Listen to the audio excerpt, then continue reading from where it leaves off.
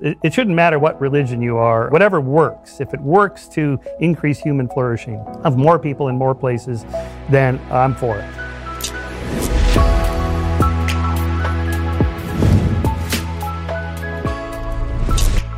So joining us on today's show is Michael Shermer. Michael is the founder of Skeptic Magazine. He's also the author of a couple of books, which I'll introduce in just a second. I'm really excited to talk to him. But before we get to any of that, first, I want to say thanks to our sponsors over at Stamps.com. So these days, you can get practically everything on demand. Like our podcast, listen whenever you want, when it's convenient for you. With Stamps.com, you can access all the great services of the post office right from your desk 24/7 when it's convenient for you. You buy, you print official U.S. postage for any letter, any package using your own computer and printer. And the mail carrier picks it up. You just click, print, mail, you're done. It couldn't be easier. We use it here at the Daily Wire offices. I use it at my home. If I don't want to go to the post office because I'm busy that day, well, this is what Stamps.com is for. And right now, use promo code BENGUEST for this special offer. It includes up to $55 of free postage, a digital scale, and a 4-week trial. Don't wait. Go to Stamps.com before you do anything else. Click on the radio microphone at the top of the homepage. Type in BenGuest because we have a guest. That's Stamps.com. Enter promo code BenGuest. Again, you get that special deal, that $55 of free postage. It's just awesome. And all the services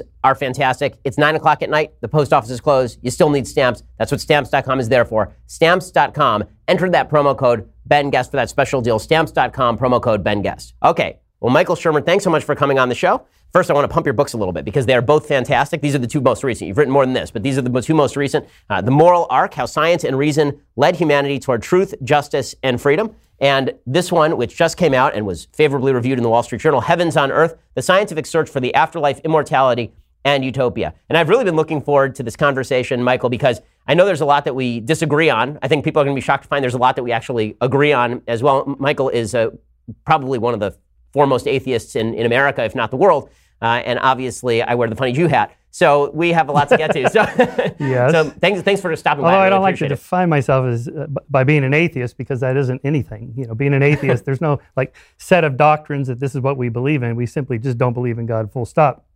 Really, I'm a humanist or Enlightenment humanist or secular humanist or something like that, or I'm a classical liberal. So here are the things I do believe.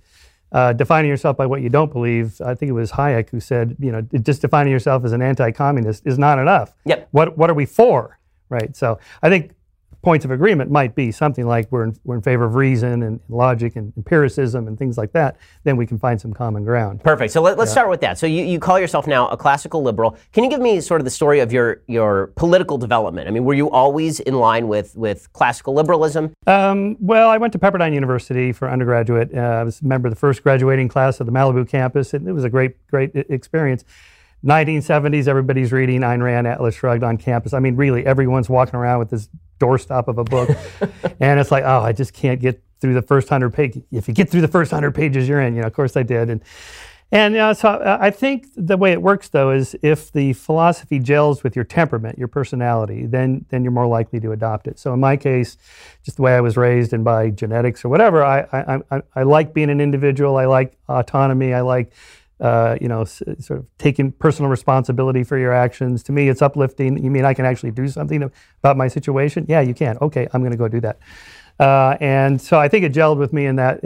And so, okay, what is that? Well, libertarian. In the 70s, that was sort of Murray Rothbard, and Reason Magazine was just getting going. It's like, all right. But as I got older and the Libertarian Party and small L libertarian started to adopt more of the fringe elements of society, it's like, I'm not sure I want to be associated with this guy or that movement or the people in Idaho, and so I sort of people just dancing naked with the iron crosses on their bellies. Yeah, you get sort of the pornography, pot smoking libertarian. I just want to move to Idaho and be by myself. Then you get the constitutional libertarians, and all right. So I recently just I think I'll try a different label. I'd rather not use any labels, but it's a shortcut for thinking that we all use. So okay. Classical liberalism, focus on the individual as the primary moral agent. That should be our concern. The human flourishing is our moral concern, but flourishing of what? Not groups, not tribes, not races. Races don't vote, genders don't vote, and religions don't vote or protect. It's individual. So I start there. That even though there's something like an illusion of the self, I think there is a self inside my skin, inside my skull, that we can call an individual unit that can suffer. Not just think, or like Bentham said, not just think and talk, but are you able to suffer? And if you can, that should at least be our starting point. What can we do to reduce suffering of the individual? So there's a ton of this to unpack, because there's a lot in that basic thesis, that philosophical thesis. But before we get to the actual unpacking of your philosophy, I want to discuss for a second the fact that we find ourselves in the same room. Because one of the things that's been very weird, obviously, is that we've now both been labeled members of the intellectual dark web by Eric Right. Weinstein and Barry Weiss in the New York Times. And how did we find ourselves on the same side of the aisle? I mean, we obviously agree about a lot of the principles that you're speaking about, but it seems to me that there's an entire movement that's happening out there of thinkers from a variety of different backgrounds who suddenly have found themselves in common cause just because the left has become so focused on identity politics and unreason. It's this is a driving force. It's just gone too far. And we know from polling data that the center is getting smaller and the left and right, two humps are getting larger and larger. It's a bimodal curve there, and in the 70s and so on, the centrist was pretty large, and now it's getting smaller. So I think the further that each side goes, the more of us who are sort of on these two sides want to join together. And I think that's what something like this intellectual dark web. By the way, I thought that watch should be like the official watch of the intellectual dark web. They should try that. Hey, we can get you all some money. I mean, we'll talk with our sponsors. I mean, I'm not even sure what it is, other than those of us who think we should be able to talk about anything without hysteria, without the tears, without safe spaces, microaggressions, all that stuff, because it's the only way we can find out what the truth is. If we've gone off the rails, every one of us is subject to all those cognitive biases we're familiar with. The only way to know is for us to talk. And so I push a thesis or an idea, and you go, hang on, Shermer, no, that's not quite right. And then I can adjust and come back in a little bit. If you don't talk to anybody outside of your tribe, then you can go down the rails to craziness, and that's just not good. So I think that's what unites us. And obviously what you've spent an awful lot of time in your life doing is talking about reason and science. I mean, you're a monthly columnist for Scientific American. You're approaching the world record for monthly columns at one of these major scientific publications.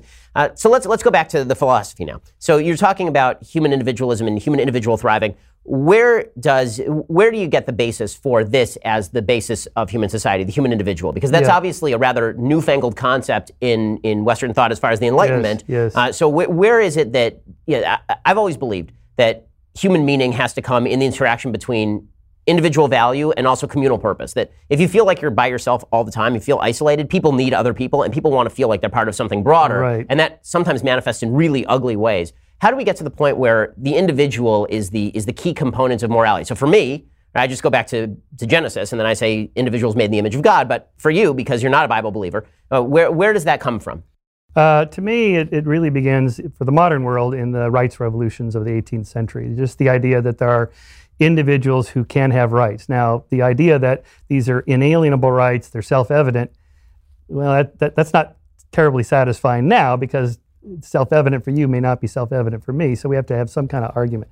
I begin with evolution. That is, we are evolved organisms who, as individuals, desire to gather as many resources as we can. So I start with Dawkins' selfish gene. Now, don't read this by the title. By selfish, he just means the genes are just perpetuating themselves. Right? Yeah. Now, it could be that the most selfish thing I can do is hoard all the resources and kill you if you try to compete with me. But we're a social species, so living in a group, I can't be that way. Oftentimes, the most selfish thing I can do is to be nice with you, or form a coalition with you, or you and I practice reciprocal altruism. I'll scratch your back, you scratch my back. And so in this case, I think we evolved a moral sense of caring about other people. Now, it's not enough for me to fake being a good person. Like, I really care about you, Ben. You and I are good friends, but the moment we walk out, I tell my buddy, yeah, that bastard, he's a no good.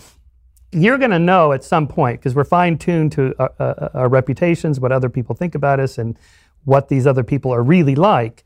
So we're looking for cues like this. Is Shermer genuine when he says he's my friend, or is he just saying that and he's using me? And we're pretty good at discerning that. Not perfect. So there's always going to be maybe 10% freeloaders, bullies, free riders, people that are just going to use the system. These are the psychopaths, sociopaths, and so on, the bullies of a society.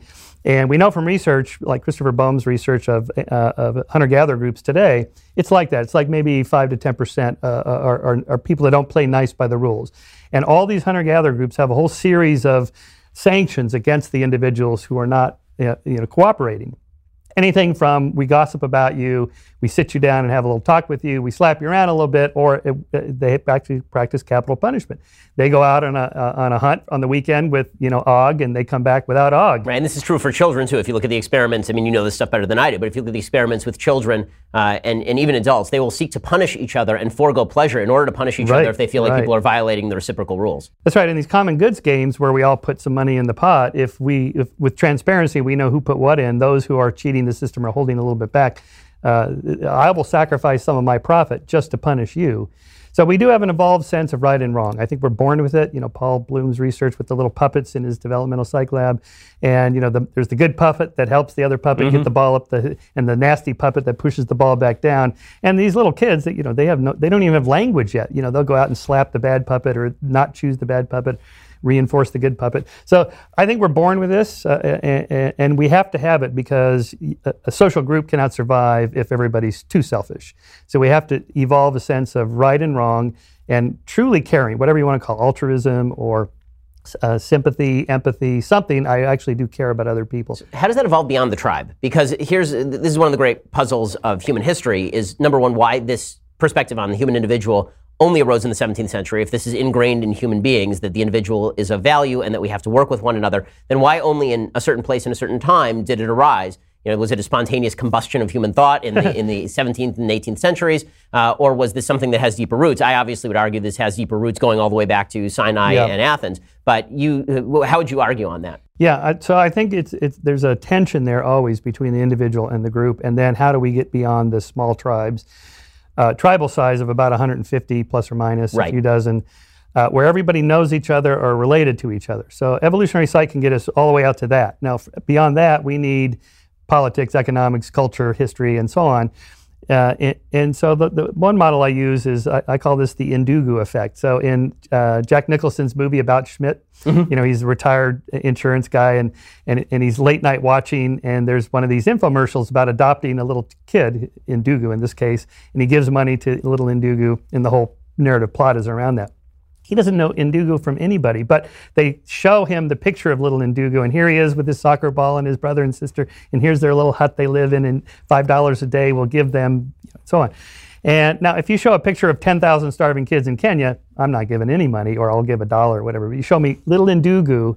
So really, that's kind of tricking our brain into making little Indugu an honorary member of our tribe, my family, my friend. I care about it and that's our evolved brain. We care about people we know or can identify with. So to get beyond that, first of all, you have to get people to care about other people by identifying them as individuals that are like me. So that sort of principle of interchangeable perspectives, that could be me there, but for the grace of, in your case, God.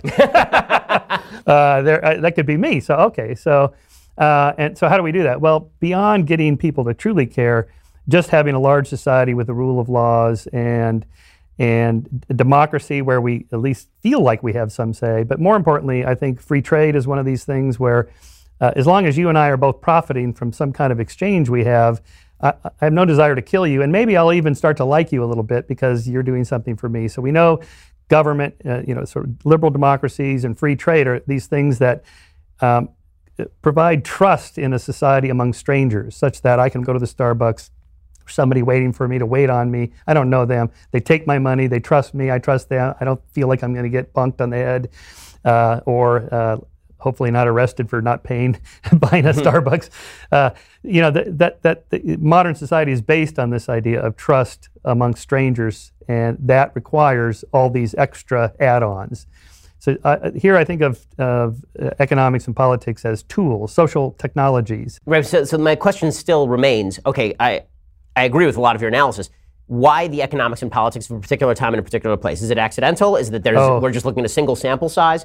And why is it that only in Western Europe at a particular time, at a particular place in history, do we get this vision of individual rights that flowers out and then starts encompassing broader and broader groups of people? Right. If this was embedded in human capacity from the very beginning, then why does it only happen as the outgrowth of one particular culture? So you see where I'm going with this, right? Yep. So, well, I think Pinker tries to answer that, and the good social scientist that he is, this is a tangled web of correlations and intercausal variables that are going up and down. and it's really hard to answer. I mean, you get a number of things going on. The Industrial Revolution, free trade is coming in, double entry bookkeeping, and all these things that kind of drive prosperity to go up, which enhances a bunch of other things. So we can afford better governance and so on. Then we have better educational systems. Also, literacy rates start to go up around. Do you think any of this time. Has to do with the Judeo-Christian system that is undergirding all of this? So there is, yes, that's part of it, of course. And so just the Western idea that the Judeo-Christian is sort of founding helps push it along. Yes, I know we can go back to maybe the 13th century or 14th century and the first humanists in the 15th century, long before the Enlightenment. Yes, okay, so there's strands. Right, Grotius is talking about human rights back in the 1530s, 1540s. Right, yes, right. So I think there's multiple strands. When you write a book, you got to start the clock somewhere. Yeah. So I didn't go all the way back to Athens and Jerusalem, like some people do. Okay, so there's some threads there. But the idea that the individual is what counts and we're going to protect the individual's rights, like the Bill of Rights, for example, is a perfect example of it's not the group, it's the individual. Mm-hmm. In fact, these rights are there to protect you from being considered a member of a group that we feel we can discriminate. No, you can't do that. And those have been expanding. That moral sphere has been expanding more and more. Yeah, no question. And I think that this is where we all end up in the same place. It's really quite fascinating. Again, I've had conversations with you and Sam Harris, and we're coming at it from a completely different angle as far as the impact of God in all of this. Jonah Goldberg suggests that this is the miracle. And one of my great objections to Jonah Goldberg's terminology in that is that I'm not sure that the miracle happened in 1650. I think the miracle happened a lot earlier, and that was the enzyme, the catalyst that led to this great outpouring of human freedom. But we end up in the same place. So the question becomes, how do we argue for that? Because we actually do agree on a lot of these same values, even if we think the source of those values is different, right? I think the source of those values begins much earlier. I think that it is embedded in certain biblical principles that are evaluated and reasoned through over time. But how do we espouse those? So for me, I can espouse those values in a particular way, starting from the premise that there's a certain absolute morality that was established by God. This is where the God question comes in. And so I'm wondering, without that absolute morality, how do we get to that point where we can convince people? And I'll let you answer the question. But first, 60-hour work weeks, traffic, neck pain, back pain, stress at home. You are the reason they invented the spa, but you have no time to go to the spa. Introducing Zeal, the most trusted name in massage, and the best way to get a same-day 5-star massage in as little as an hour, because they come to you. Just go to Zeal.com or use the Zeal app and choose your favorite technique, gender preference, time, location for your massage, 7 days a week, 365 days a year. Within an hour, one of the top local licensed pre-screened massage therapists from Zeal's network of over 10,000 massage therapists can actually be at your door with the massage table and the music and the supplies. Plus, for companies who really value their teams, Zeal also offers on-site chair massages for companies of any size. You can try Zeal today, like today. Go to Zeal.com or the Zeal app and use promo code Shapiro to get $20 off your first massage. That's $20 off your first massage with promo code Shapiro. Zeal, spelled ZEEL.com, promo code Shapiro. Okay, so back to that really big question that I just posed to you. So you said something about I'm going to die? What? So, see, I don't have to fear it quite as much.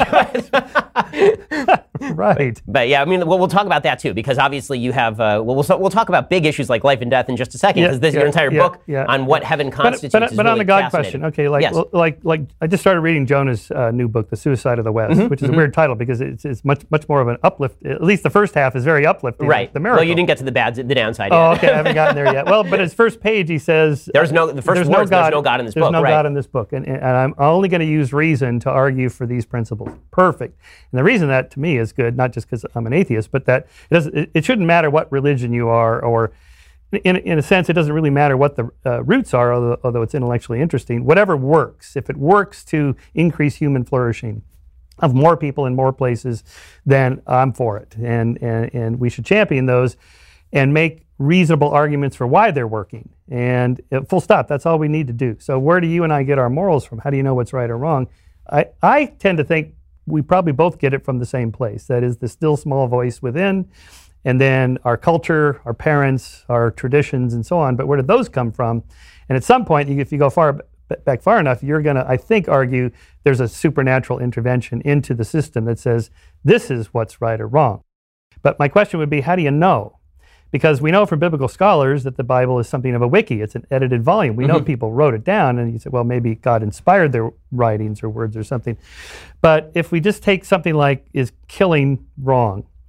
well, we wouldn't ask, is murder wrong? Right. Because murder by definition is wrong, but killing is wrong. Well, it depends. And so how do you know? And so this is, as you know, Euthyphro's dilemma, that if these moral principles are out there in some kind of, Platonic space floating around up there, are they right or wrong because God said so, or are there reasons? And if we have reasons for why it's right or wrong, then what do you need God for? Right. You just skip the middleman and just go straight for the reasons. So I actually disagree with. I know I watched your debate with interview/debate with Dennis Prager and on Dave Rubin's show specifically about this. I'm not somebody who disagrees that you can intuit that murder is wrong just without the presence of God. In fact, Judaism basically says that. Judaism essentially says that there are certain principles where if you were born in a wilderness, you would still be held accountable for failing to abide by those principles, and those do include murder, right? So murder is wrong whether you believe in God, whether you were born in a barn, it doesn't matter, right? There are certain things you can intuit. But some of the higher order morality that we're talking about, the value of individuals, or how far you extend the tribe, right? I'm not sure that stuff can be done simply through pure reason. I'm skeptical of that specifically because I think that what we tend to do in the West is we tend to say everything that was good was Enlightenment thinking and everything that was bad was counter-Enlightenment thinking. So this is my criticism of Steven Pinker's new book on the Enlightenment, is that what Steven does is he writes a 450-page book about the Enlightenment and never mentions the French Revolution. Right? He writes a 450-page book about the Enlightenment and he never recognizes that Rousseau was a member of the Enlightenment caste. He was not. He didn't call himself counter-Enlightenment. That the French Revolution was happening at the same time as the American Revolution, essentially, in the broad scheme of things. That there's a whole line of thought, including communism and Nazism, that considered itself uber rational. Right? If you actually look back to the foundations of Marx is talking about imposing the reason of humanity on the economic system as a whole. So pure reason, I'm not sure can get you there, is the argument that I'm making. Yeah. Well, okay, first on the French Revolution, in The Better Angels, Steve talks about Burke and Burkean conservatism. And Burke was in favor of the American Revolution against the French Revolution. Why? Because in the American Revolution, you had a balance between, we want to overthrow the systems that are not working, but retain the ones that are still good. Because those are long, hard-fought traditions that work pretty well. Now, unfortunately, slavery got thrown in there, but we eventually got rid of that. The French Revolution was like, let's just blow the whole thing up and start over with, including a new calendar. I mean, but they did actually have a cult of reason, right? I mean, they actually took the Notre Dame Cathedral and they actually put an idol to reason in the Notre Dame Cathedral, and they had a cult of it. So I guess my contention is that if you're going to make the argument that it's self-evident, these principles eventually are self-evident, I don't think in the absence of the Burkean argument is in essence a religious argument. There was a bunch of stuff that was passed down to us by our forebears, and we have the capacity through reason to evaluate whether we still think that the evidence is on the side of particular rules or whether these rules have been misapplied. But you have to acknowledge the value of what has been handed down, as opposed to the tabula rasa reason, which might be mandated by the social science approach that is now being taken up by a lot of folks, people with whom I have great discussions. But whenever I read Sam Harris's books and he says that, throw religion out the window and we can come up with better than that, as I said to him when I was talking to him, well, you grew up 5 miles from me and we share a lot of the same principles. So I'm happy to have that discussion with you. But if you'd grown up in a society that had a different tradition, I have a feeling you'd be arguing something very different, and so would I. Right. Okay, so two things. One, I think Pinker makes the point that most of these are counter-Enlightenment romanticist traditions. The blood and soil of the Nazis, for example, that it's the the race that counts and so on. Now, you may make rational arguments about that and say, I'm using reason, but your reasoning is wrong. And so we can say we're both using reason, and these arguments are better than those arguments. So I think those are the 2 points about that. Sorry, I don't want to interrupt, but I think that the question there about the misuse of reason would be this. Is that your pattern of reasoning is wrong, or that your premises are wrong? Because if your premises are right, so if your pattern of reasoning is wrong, then we can all spot the flaw in the reasoning and we can say, okay, here's where you went wrong. But if the premises were wrong, then we're back into my argument, which is that the culture you inherit is a deeply impactful thing on whether you believe in individual rights in the first place. So I guess what I'm trying to get you to, and maybe I'm trying to argue you into it, is acknowledging that Judeo-Christian values are at the very least utilitarian. Even if you don't agree with the source of them, you agree that the legacy that begins with Judaism and through Christianity in the Christian world, that is a necessary, not a contingent part of history. Maybe, but how do you deal with then all the bad side of the Judeo-Christian tradition before the Enlightenment? Right. The Inquisition, the witch hunts. So the way that I deal with that is what I say is that the Bible was given to a specific group of people. If I were to give you a written document right now, I'd have to speak the language that you and I were speaking. I couldn't use terminology that you didn't know. I couldn't give you rules that were so deeply radical that they would run counter to anything that you could possibly believe. So, for example, when Maimonides talks about sacrifices, these animal sacrifices that seem really barbaric to us now, what Maimonides is arguing in the 12th century is CE, right, about a document written presumably by Jewish tradition 2,000 years earlier, is he's arguing that if you're going to try and convince people away from sacrifice, you have to first change the nature of the sacrifice. You can't just abolish something that people think is completely dependent and necessary. And then over the course of time, there are certain parts of the Bible that speak to eternal human nature, right? So, for example, this is what Judaism and Christianity would say is true about sexual matters, is that human beings are the same regardless of where they are. They always have the same sexual nature. That is unchanging. But what is changing is the necessity to slaughter animals, for example, or what is changing is the evidence basis for witness testimony. Yeah. Right.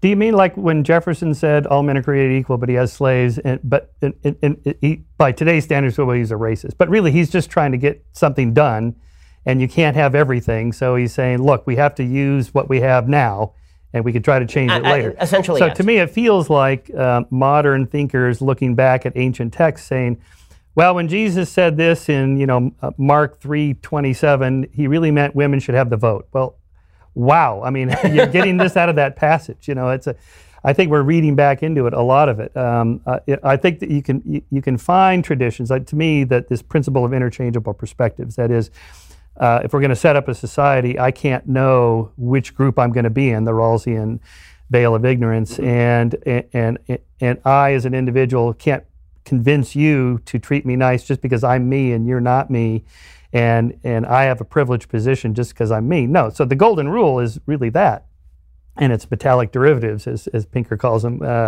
and I like that idea because I think that is basic. That's the basis of that is in this kind of evolutionary model of my selfish genes drive me to just want to hoard all the resources, but you're making the same calculation, so we have to come to some agreement. One way to do that is for me to put myself in your position. How would I feel if I were Ben and I was doing this to him? Well, okay, I would feel bad. So I think religions discovered certain eternal truths about human nature long before there was, the Enlightenment or modern Western culture at all. I don't know how they, maybe by accident or just trial and error, at some point you're going to figure out. Or maybe. Well, okay. Well, but by observation. Yeah. I mean, it's like the point Jordan Peterson makes about novelists having deep insights into human nature. I think that's right. And there's a whole branch of evolutionary psych that does evolutionary literature. Like when Shakespeare or Jane Austen write about their characters, they're really getting it right about how people behave, their sexual nature, power structures, hierarchy, the kinds of things that drive conflict in human relationships. They figured it out long before there was anything even called psychology. How did they do that? By observing, by paying attention. So I do think religions get it right a lot of the time just because they're 4,000 years of observations that get written down. And then what we do is go back and pick and choose the ones that seem right, and the other ones like capital punishment for X, Y, and Z. We don't practice that anymore. We've rejected those. We accept these based on what? Based on modern standards. Like these are good arguments, so we'll use those and emphasize those to the flock. Okay, good. That's fine. Okay, so I want to talk a little bit now about the arguments that you make with regard to free will, because you're a libertarian politically, or at least classical liberal politically. You don't want the government in anybody's business, and that presupposes a certain level of responsibility among individual actors, because obviously you do something and now you're responsible for the thing that you did. You have the choice to make, but you have a kind of interesting view of free will. So I am a free will, as a religious person, I'm a free will absolutist in the sense that I believe that I don't know how it happens, but I don't think that if you had a giant God machine, right, and the giant God machine had all the information of the universe programmed into it, that you could predict how the next sentence I'm going to say to you. Right. That I think that I have the capacity as an individual actor there's something outside the system, in other words, that allows me to subsume my biology and say something different and think something different. I'm an individual. So in your scientific view, there are a couple things that you do that seem to cut against libertarianism, and I just want to know how you rectify the breach. So one is that you've suggested before that there is such a thing as a self, but there really kind of is not such a thing as the self. That basically are a bunch of firing synapses that identifies as the self. Right. So without a self and without the capacity to make a free decision, every decision that you make is predetermined. How do you get to a libertarian political position? Yeah, or even just a libertarian free will position. Right. The modified version of that is called compatibilism. In a survey I like to cite from 2009 of 3,500 professional philosophers and graduate students and so on, 59% called themselves compatibilists. Very few are in the sort of pure free will, like there's a little homunculus in there pulling the levers, and the rest are determinists, say along the lines of the arguments that Sam Harris makes. So Dan Dennett I think, makes the best arguments for these, which is that first we are determined. I mean, we live in a determined universe. There's cause and effect. This is what scientists do when they study things, except for quantum physics, which wouldn't give you, quantum uncertainty doesn't give you free will. It's just uncertainty, right? Uncertainty, chaos.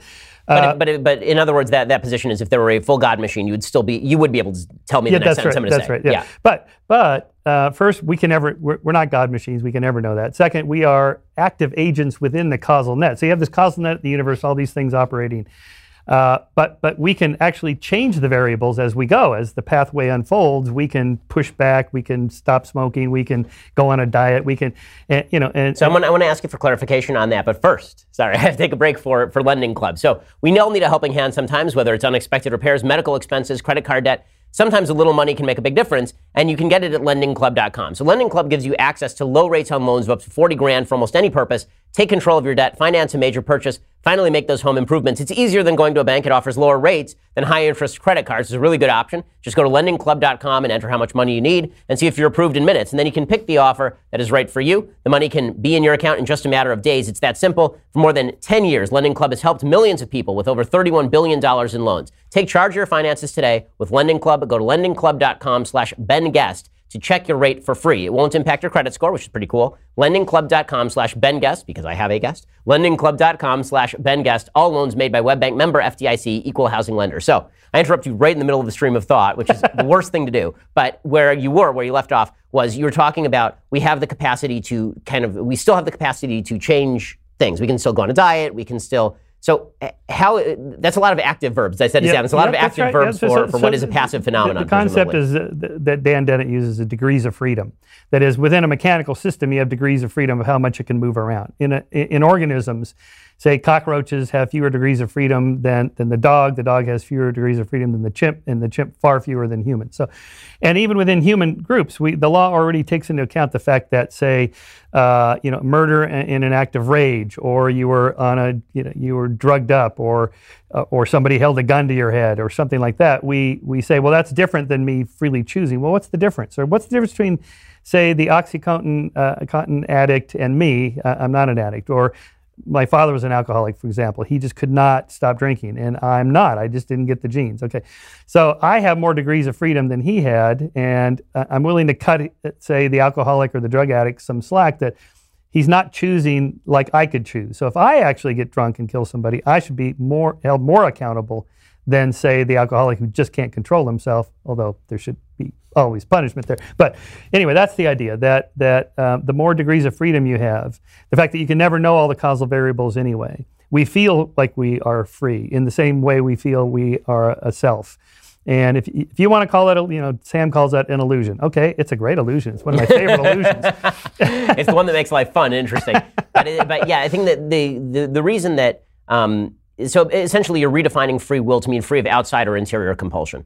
Meaning that it's not that you are free to make any decision that you want to. It's that you are free of somebody putting a gun to your head, or you are free of a genetic factor that forces you to do X. I'm not free to be an NBA player, okay? Right. So there's certain constraints. You're constrained. Yeah, we're all constrained. But within the channels that we're going down through life, they're wider than I think most of us intuitively think, and that you can actually tweak the variables. So the compatibilism that you're talking about sounds a lot like you agree with Sam on principle, but you agree with me in action. That's right. That's right. And this is what's kind of fascinating is that, for people who are arguing the strong non-compatibilist position, right? For people who are arguing the strong determinist position, you end up in this weird place where you wonder why you're doing what you're doing all the time, because obviously, but people, they don't. Sam doesn't walk around going, well, I wonder where he's going. This is what I asked left. Sam, and he didn't really, I'll ask him again when he comes on, but yeah. To me, all determinists are pragmatic compatibilists. No one walks around going, well, I wonder where he's going next. And I think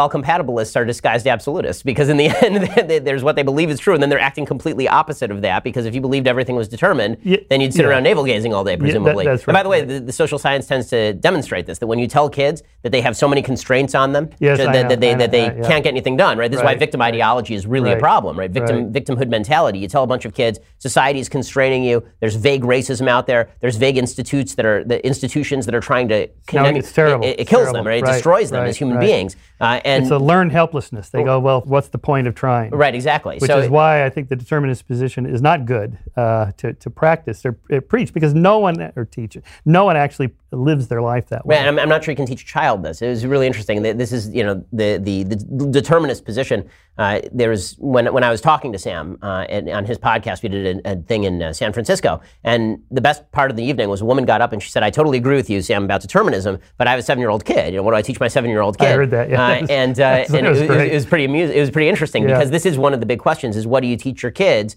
if you feel that the science is not in confluence with how they should actually act or move? And the same thing holds true for the self. So I want to get your view of the self, and then we can move further in this direction. So I just want one more point. Sure. Social psychologists and clinical psychologists talk about learning self-control, willpower. And we know now there's a lot of research on, the marshmallow experiment. Right.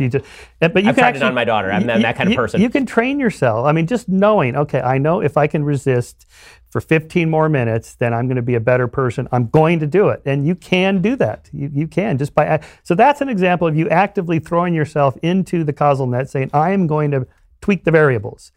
And I'm going to set my alarm for 6, and I'm going to have my running clothes already out, because I know if I don't, then I'm less likely to get up or whatever. So just knowing that. So we're different than all the other animals, I think, in the sense we're self-aware of the causal vectors influencing us, and then we can change them. Call it what you want. To me, that's a kind of free will or willpower.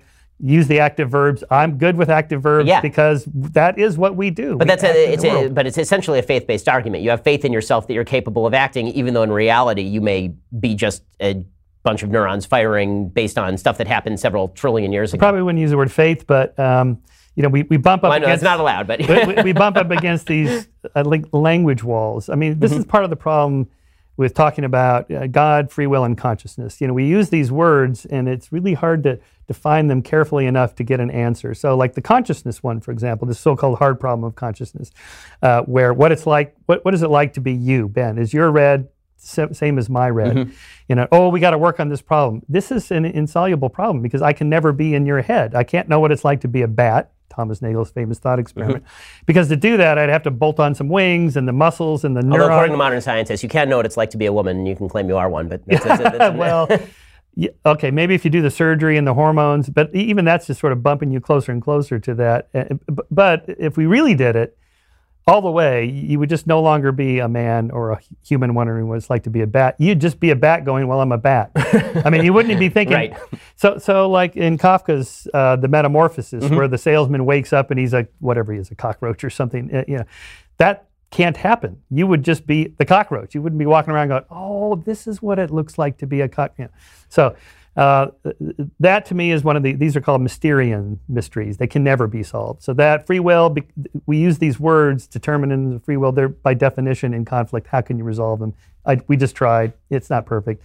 And God, the last one, I think, if you mean by God a supernatural agent outside of space and time, well then by definition we can never know that because we're in space. It's not falsifiable. No, not falsifiable. So if you mean like a super advanced extraterrestrial intelligence that we can meet one day and go, oh, so you have the power to actually do, even like telekinesis or something, this could be done with computer chips in the brain, it's already done, and so on. But that's a natural agent. And I think by God, we've never talked about this, but you probably mean a super outside of space. Yeah, the classical definition. Correct. Right. Yeah. So how would you know? And the answer is you don't, right? Which is why you're a believer, not a knower, typically. Okay, right? all right. I can know what I've said before is I know in God, meaning that there are certain premises that I use for my politics and my values in my daily life that I believe spring from the principle that there is an intelligent being that exists outside space and time, and that has created a system that is knowable by us, an objective truth that is discoverable by us, and a universe that is understandable to a large degree by us. And that's not falsifiable, but it's no less falsifiable, no less unfalsifiable than the theory of multiple universes, because we can never get outside our universe. So there's no way for us to know whether we're a bubble on top of a bubble, or whether we are specifically designed as a unique place for life. Right? This is one of the arguments that's being made now, and it's why Stephen Hawking was so attached to the idea of multiple universes, is because that weird problem that we exist, which is a very statistically non-probable event. The way of getting around that is by saying, well, yeah, we're just that series of nines in pi, basically, that when you do 3.14, you go far out enough, you get 60 instances of 9 in a row. And so we say, well, right, because pi is sort of randomized beyond a certain point. Well, but there's no way to know that, because now you're positing a thing that we cannot falsify to debunk another thing we cannot falsify. Right. Yeah, where's the lever, the Archimedean lever, to stand outside? We can't. Okay, now my physicist friends tell me that the multiverse is a derivative of their models predicting that would be the case. Now, this is out of my... Right, and mine too. So I'd have to bring in Brian Keating or something. So the question is, when we bump up against these grand mysteries, what do you do with them? To me, it's okay to just say, you know what, I don't know. Like with the heavens on earth, is there an afterlife? I don't know. Now, so you're an agnostic, not an atheist. Well, in the sense that Huxley meant it when he coined that word in 1869, unknowable. I think the God, free will, consciousness, as they're phrased, they're unknowable. So they're outside of science. Now, we can talk about them and use reason or whatever, but I think we're going to bump up against a wall there. So I was curious, by the way, that the ancient Jews said, the Sheol, and you don't go anywhere after your death, right? Yeah, the idea of the afterlife is a pretty modern invention in Judaism. Yeah. It really only crops up, historically speaking, a little bit in the prophets, and it's usually the late prophets. Right. And it's really maybe as a response to early Christianity or Greek thought. So yeah, in the Bible itself, there's no reference. In the Torah, there's no reference to the afterlife. So what do you think happens after the death of your body? So, I mean, I only have suspicions because, again, unverifiable. My suspicion is that if there is a God, which I believe, who exists outside of time and space, and that what animates me is that I'm made in the image of God, and that what animates my capacity is that I'm made in the image of God, that I reunify with God. That basically there's the traditional Jewish take on this has been that there's a cleansing process. Judaism doesn't believe in eternal hell. So it's instead this idea that there's a cleansing process for your soul, the part that you got from God, that spark of life that you got from God. You've schmutzed it up while you're alive, and now there's a cleansing process, and that's what hell is, sort of. And then you are reunited with God, and you have greater understanding. The idea of me being a distinct personage outside of my body, I think, is a difficult one.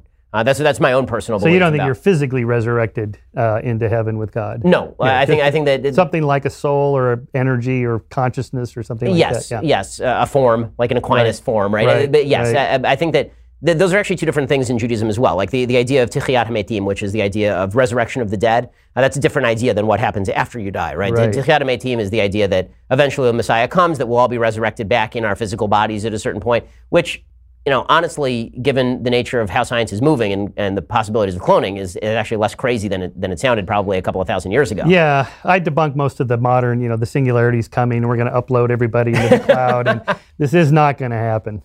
No, definitely. I mean, not. That's good to know, because I just feel like the computer would be really weird. It's weird to live inside a computer, but or that we're living in a computer now, but there's no buffering or little pixels that are going off. Every so often, when I'm just staring off into space, it's because. But while I got you here, I want to push you on something. My Christian friends and people that I debate, particularly on the resurrection, they have a whole series of arguments. If you just followed our reason, you would accept Jesus as your Savior. And my answer to this is the great Jewish rabbis who are smarter than you and I sitting here, they've gone through all these arguments. Why don't they accept Jesus? Why don't you accept Jesus as the Messiah? Okay, so the reason that I don't accept Jesus as the Messiah is because I think that a lot of the arguments so Jesus as the Messiah is a different figure than anything that exists inside Judaism. So when people say that Judaism predicts the coming of Christ, the change in the nature of what Christ is, what a Messiah would be, is different from Judaism to Christianity. So Judaism never posited that there would be God come to earth in physical form, and then acting out in the world in that way. Judaism posits that God is beyond space and time. Occasionally he intervenes in history, but he doesn't take physical form. It's one of the key beliefs of Judaism, actually, is an incorporeal God. So that means that the idea is actually foreign to Judaism of a merged God-man who is God in physical form, but then dies and is resurrected and all this. It's just a different idea than exists in Judaism. So you're not waiting for the Messiah to come, right? He's not coming I'm waiting for the Messiah to come in the form of a political figure, right? So the Messiah in Judaism is a guy who's going to come back and is going to establish peace in Israel and is going to assure that there's sort of a happier world with a bunch of political aspects to it, as explained by Maimonides. But he's going to die too, right? He's not going to come back and everybody lives forever and any of that kind of stuff. He's a corporeal agent. He's just like us. Right. And in the Jewish view, any person could be the Messiah. Any Jew can be the Messiah in the Jewish view. Right. So I could be it. Who knows? But it's not. I'm not. But you're off to a good start. But that's a different view than the Christian view. So the argument typically made to Jews by Christians on this is that Jews it's forecast by the Bible. And for Jews, we have a whole different read when you read the Hebrew about why this may or may not be true. But Christians claim the Old Testament predicts it's going to come, so you disagree. Well, I disagree because I think a lot of the verses that are cited are actually misreads of the Hebrew. So I read Hebrew, so I think again, that's not to disclaim even in the Jewish view, the impact of Christianity on world history, right? Yeah, that's a different question. We're just talking about the ontological question. Right. Is there a God out there? And is there a Jesus, a Messiah, in physical form? Right, so I have actual beliefs that run counter to the idea of God taking physical form as a human being, because I think that leads to a lot of weird side effects. It sure does. Yeah, like to my Christian friends, well, you're resurrected in heaven. Well, how old am I? Physically resurrected. Yeah, 30. Some of them say you're 30 because that was it's a good. Jesus was 30 when and so. But I'm 63 now. So what happens to all the memories I have of the last 33 years? Do they go into the brain? Yeah, these are definitely puzzling questions, which is why I don't believe in that version of a heaven. But what's interesting, we can talk about this now. What's interesting is your version of a heaven, which I want to talk about in just a second. First, I want to say thanks to our sponsors over at Quip. The truth is, most of us are brushing our teeth wrong, not for long enough, and forget to change our brush on time. That's because most brands focus on selling flashy gimmicks rather than better brushing, but not Quip. So, what makes Quip so different? Well, for starters, Quip is an electric toothbrush that is a fraction of the cost of bulkier brushes while still packing just the right amount of vibration to help clean your teeth. Quip's built-in timer helps you clean for the dentist recommended 2 minutes, guiding pulses that remind you when to switch sides. Next, Quip's subscription plans are for your health, not just convenience. They deliver new brush heads on a dentist recommended schedule every 3 months for just $5, including free shipping worldwide. Quip also comes with a mount that suctions right to your mirror and unsticks to use as a cover for hygienic travel wherever you take your teeth. Finally, everybody loves Quip. They're on Oprah's O list. They were named one of Time's best inventions. And it's the first subscription electric toothbrush accepted by the American Dental Association. Plus, they're backed by a network of over 20,000 dentists and hygienists and hundreds of thousands of happy brushers use Quip every single day. Quip starts at just $25. And if you go to getquip.com/BenGuest, because I have a guest, right now, you'll get your first refill pack free with a Quip electric toothbrush. That's your first refill pack free at getquip.com/BenGuest. That's getquip, getquip.com/BenGuest. Trying to remember where we were. Well, do you believe there's a soul or something like a soul, a pattern of information that represents who you are that floats off the body and continues on? After I don't know. Honestly, I don't know. And I don't think anybody has a great verifiable account of that. I have suspicions, but again, they're suspicions, less about knowledge. What I do know, and the reason why I'm religious, is that a religious lifestyle that is based on certain fundamental premises, I think makes life better for people. I think that the rules that are set down, as currently understood at least, are rules that are likely to lead you to leading a happier and better life than your pure reason alone. Because pure reason alone unleashed without even those moorings in Judeo-Christianity can lead to a lot of really terrible places. But I want to ask you about your version of heaven, because we were talking about heaven. So we can get back to that very controversial statement in just a second. But your newest book is Heavens on Earth, The Scientific Search for the Afterlife, Immortality, and Utopia. And you make a pretty compelling case that heaven on earth is basically, to a certain extent, you enjoying yourself transcendentally. That basically, if you go out and look at a forest, that may be heaven on earth, or as close to it as you're going to get. Well, not just that, though. That really just living a full, meaningful life. and being engaged with other people in your society, with your family and friends and so on, that this is it. And we should be doing this anyway, whether there is an afterlife or not, because these are good things to do. So in the last chapter, I deal with, well, so you're an atheist, if there's no afterlife, maybe there is, but whether there is or not, we don't live in the afterlife, we live in this life. We're not living in the hereafter, we're living in the here and now, so make the most of it, but not the most of it by like just plugging in the morphine drip or right. Sucking down whiskey all night or whatever your pleasures are. It turns out that research shows that doesn't do it for most people. It's not enough. I mean, there are some just pure hedonists that just get stoned all day or whatever, but most people find that unsatisfying. And so there's a distinction between happiness and meaningfulness. So leading a happy life, if this is your goal, the things you do are more short-term, immediate. Like leading a pain-free life. Pain-free, or it's just fun, like going out for dinner with dinner and drinks with family and friends. Okay, that's fun. 3 hours later, it's over. It's like, okay, now what? But doing something that's more long-term, either in your looking back to your past, what have I done with my life that's productive? What am I going to do in the next 20, 30 years? And then doing things that are not fun or pleasurable now, like the example I use in the book is caretaking. I have 4 parents, step-parents, and bio-parents, and I was caretaker for 2 of them, and this wasn't fun at all. It wasn't pleasurable, driving my dad around all these hospitals and then the nursing homes and the pharmacies, and I'd get home and I'm just exhausted.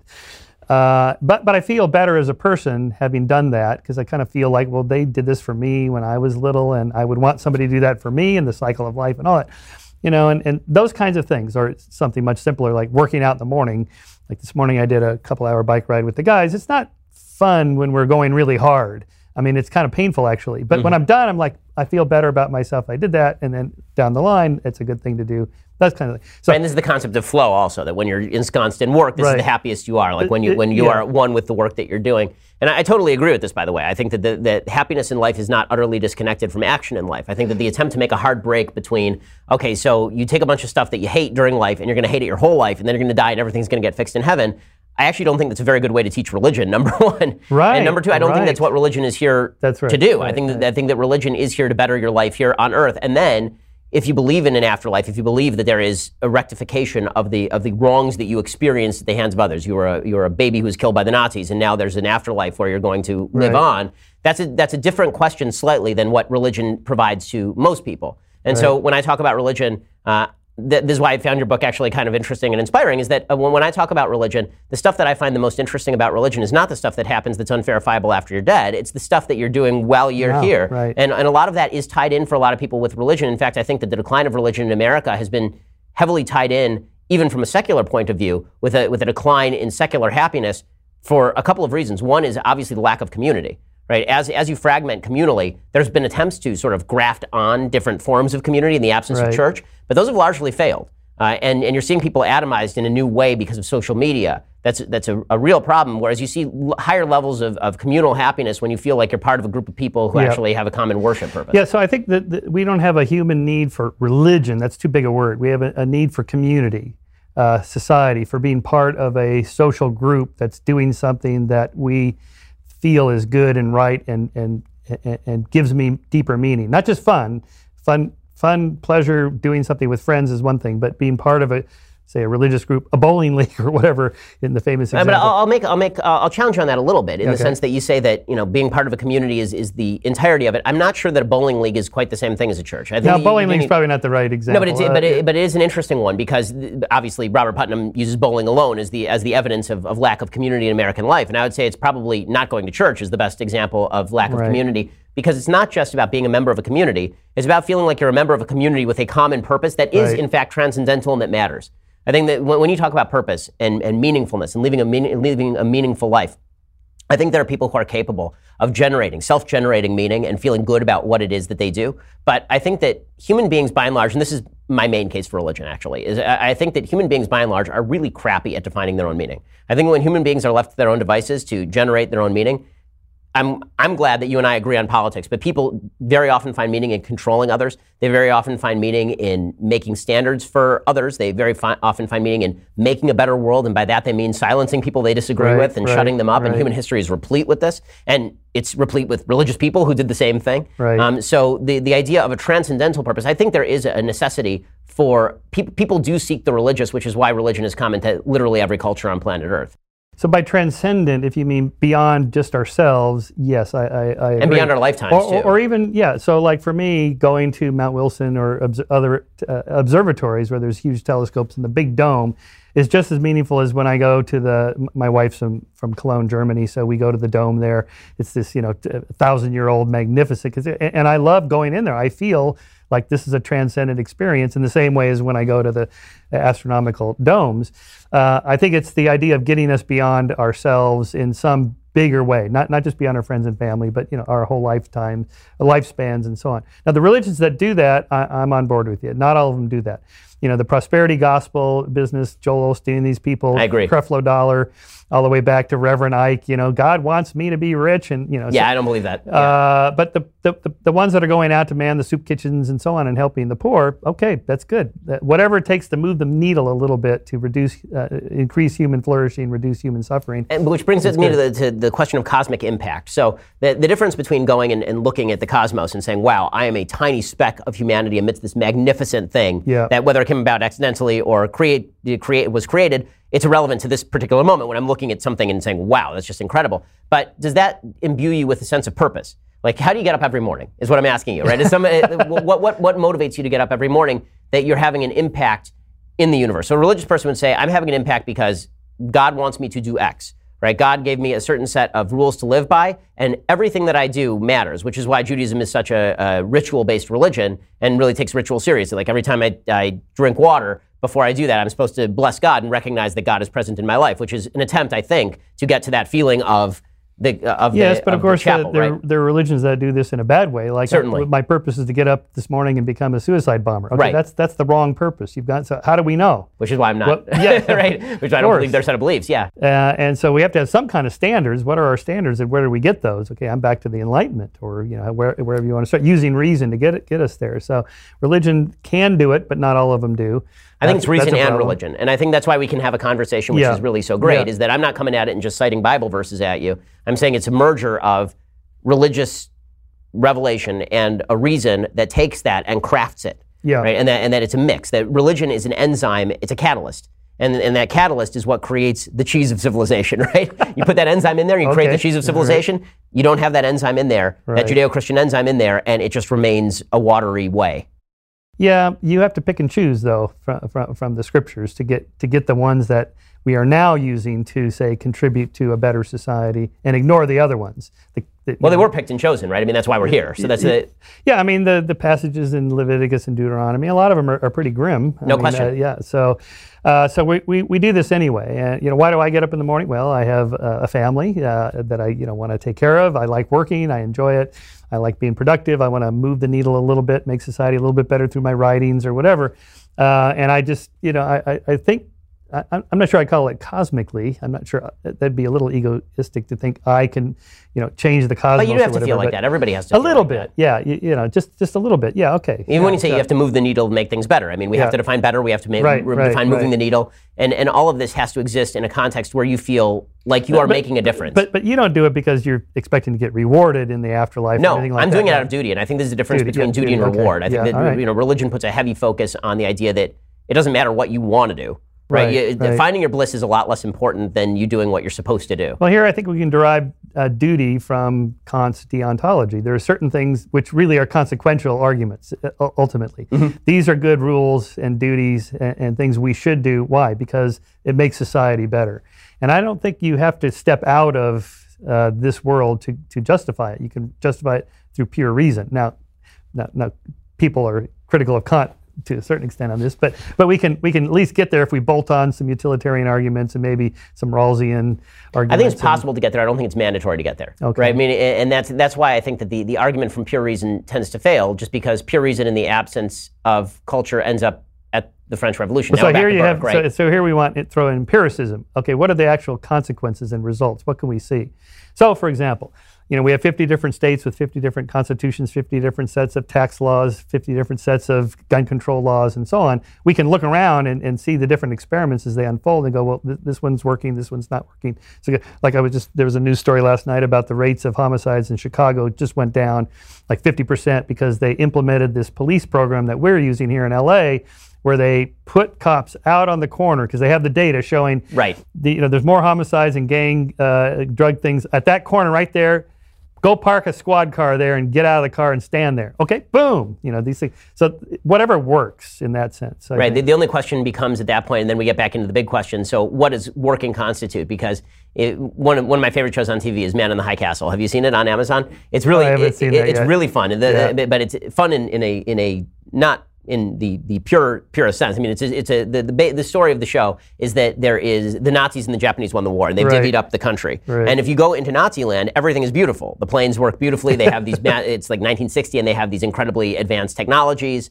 Everything is extraordinarily clean, of course. Right? Everything seems wonderful for the people who are alive. For the people who are dead, not so much. Right. But this is one of the big problems, I think, in Kant's deontology, is that when Kant says, treat everybody as you would have everybody else be treated, which is basically a rewrite of the Golden Rule. Right. It's slightly different, right? The original Golden Rule was actually the Silver Rule, which is don't treat anyone else as you would not want to be treated. Right. And once you get to treat everybody else as you'd want to be treated, well, if you feel you're a superior being, then that means you get to treat inferior beings in an inferior way. Right. And so I think that we have to come up with some definitions that are reliant on certain premises, and that's why I keep insisting on the premise. If we can accept the same common premises, then I think that we end up at the same place. And this is why I don't think atheists there are people who argue atheists can't be moral. I think that's utter nonsense.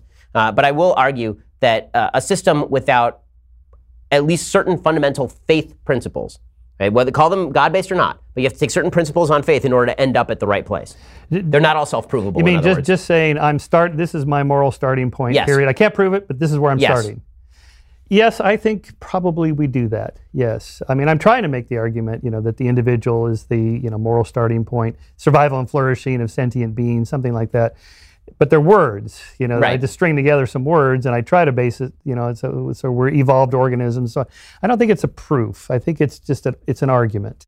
But you're calling on, well, I'm going one step further outside of space and time. But still, at some point, you have to tell us how you know what the deity wants. Because again, Muhammad Atta, when he's flying the plane into the building, he's just as sure as you are that, hey, the outside source told me this is the right thing to do. Yeah, and the proof that he's wrong is that he's wrong. So, but it's wonderful to have you. I really appreciate the discussion. One of the most fun things that I get to do every week is talk with folks like Michael Shermer. Folks, go out and get his books. Heavens on Earth is his new one, and his slightly older one, but just as worthy of the read, is The Moral Arc: How Science and Reason Led Humanity to Our Truth, Justice, and Freedom. Michael, thanks so much for stopping by. I really appreciate it.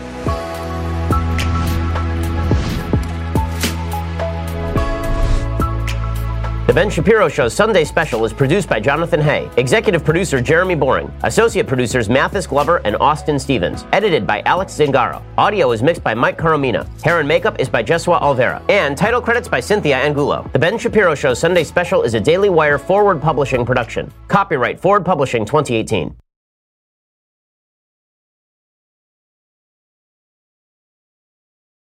We'll get to more on this in just 1 second. First, Pure Talk believes in American values, and that free should mean, like free. So when you switch to Pure Talk today, you'll get a free Samsung 5G smartphone. There's no foreign line requirement, no activation fee, just a free Samsung that's built to last with a rugged screen, quick charging battery, and top-tier data security. Qualifying plans start at just $35 a month for unlimited talk, text, 15 gigs of data, and a mobile hotspot. Pure Talk gives you phenomenal coverage on America's most dependable 5G network. It's the same coverage you know and love, but for half the price of the other guys. The average family saves almost $1,000 a year. So I challenge you to choose a company that actually doesn't hate your guts and shares your values. Let Pure Talk's expert U.S. customer service team help you make the switch today. Go to puretalk.com/Shapiro to claim your eligibility for your free brand new Samsung 5G smartphone and start saving on wireless today. Again, go to puretalk.com/Shapiro to switch to my cell phone company. I've been using them for years. They're fantastic. You'll love them as well. Go to puretalk.com/Shapiro and claim your eligibility on that free brand new Samsung 5G smartphone. Start saving.